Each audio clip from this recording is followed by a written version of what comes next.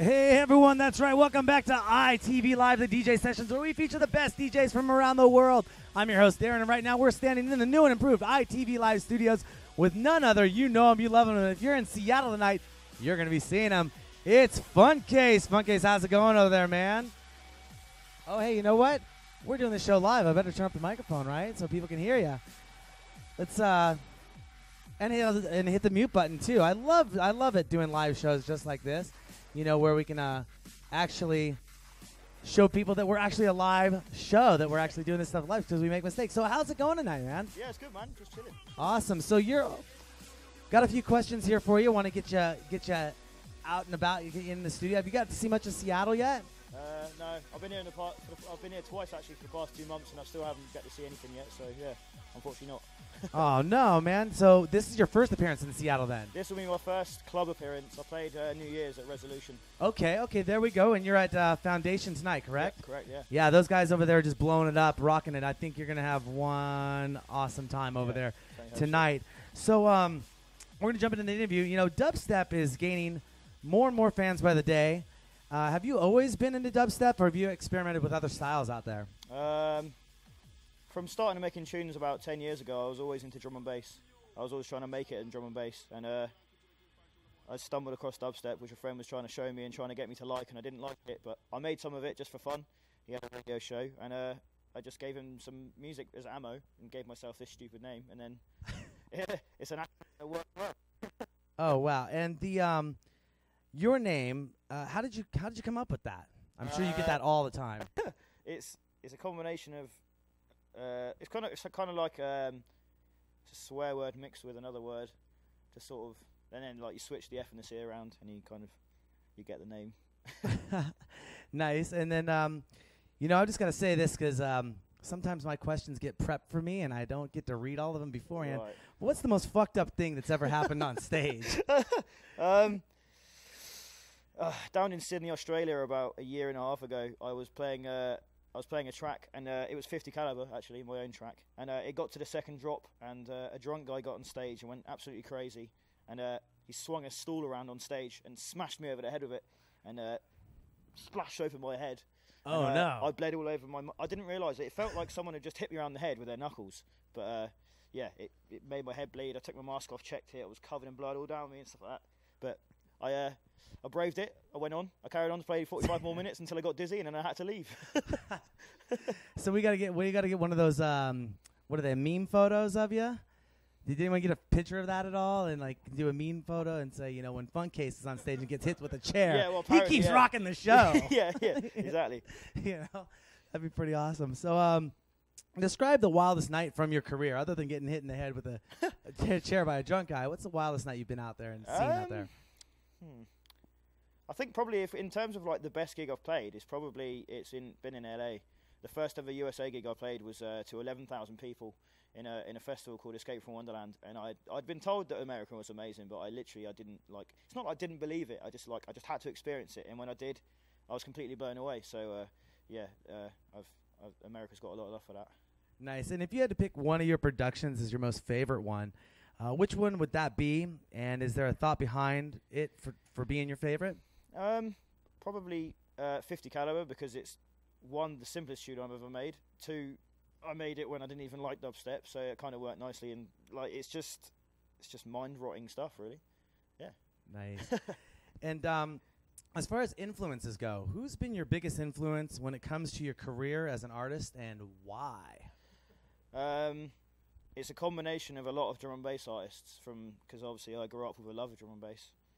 So my main influence has been people like Dillinger, Original Sin, Taxman, Hazard, and just people like that. Dillinger is my main influence, but it's not really. I don't really have any dubstep influences as such, but I get inspired in ways by certain artists. You know, by the way they make their tunes, the noises they make, like the style, the vibe, anything like that. So yeah, and I was listening to drum and bass for a long time. Yeah. Obviously before the dubstep movement came out. And I'm not sure exactly when the official date was of when it hit and became an actual style and got out there. I wasn't, when Britney Spears started doing it, I guess that's when it became popular. I don't know.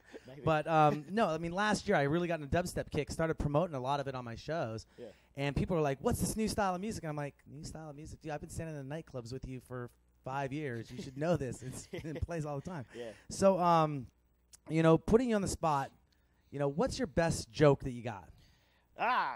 I look at my tour manager because I tell jokes quite a lot. All right. Why do midgets laugh when they run? Why do midgets laugh when they run? Because the grass tickles their balls. Damn, that was a good one. Okay. You come to the right man. When it comes to on-spot jokes, you come to the right person. I will take that on-the-spot joke. That was awesome.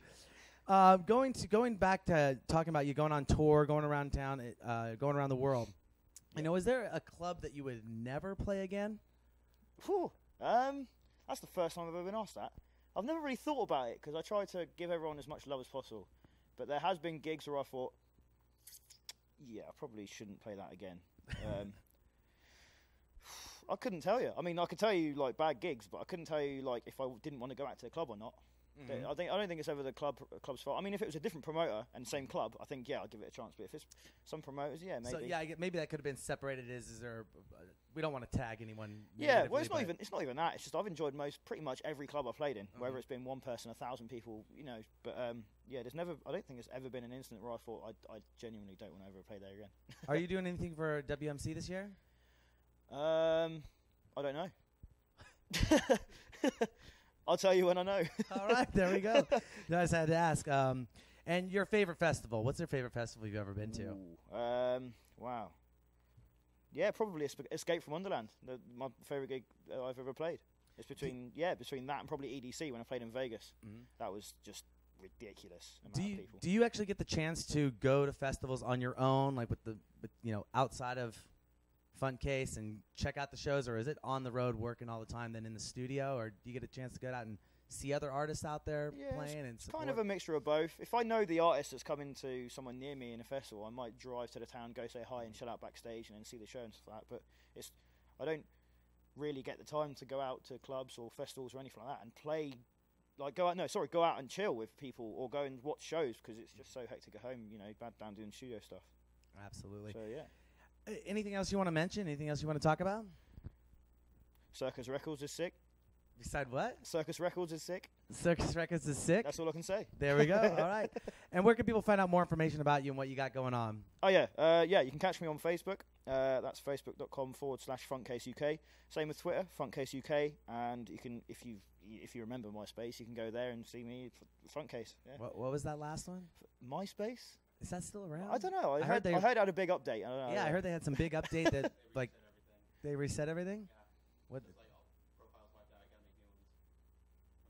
Are you serious? I had 15,000 friends there, with only 10 in chat. I had 15 friends. It was sick. That's why you got Facebook. Yeah. All right. Well, thanks again for coming by for the interview. No worries, man. Again, one more time on the website where people can find out more information about you. Yep. Facebook.com/Funtcase UK. That's U and K, as in United Kingdom. Same with Twitter, @Funtcase UK, and then catch me on myspace.com/Funtcase. It sounds like they're making a comeback if the artists are going to start talking about it again. Why not? Why not? I've always mentioned everything. Why not?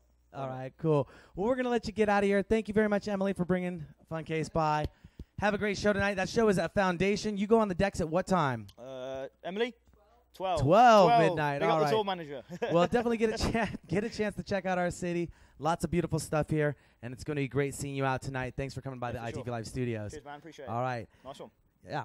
Don't forget to go to our website, itvnw.com. Register to become an ITV VIP member. Enter to win those free prizes and guest appearances on the show. You just heard from Funtcase playing at Foundation tonight. You know where that's at? It's in Belltown. You can't miss it. There's going to be a long line outside the door right down on Western Avenue. Well, thank you. Western Avenue. I should know these things. I know the owners. I've been to that club many times. So don't go anywhere. We got more music coming up your way on ITV Live, the DJ sessions with 50% of Area 303, Wilf Hammerhouse on ITV Live, the DJ sessions where the music never stops. Will, if you want to get up on those decks? All right, cool.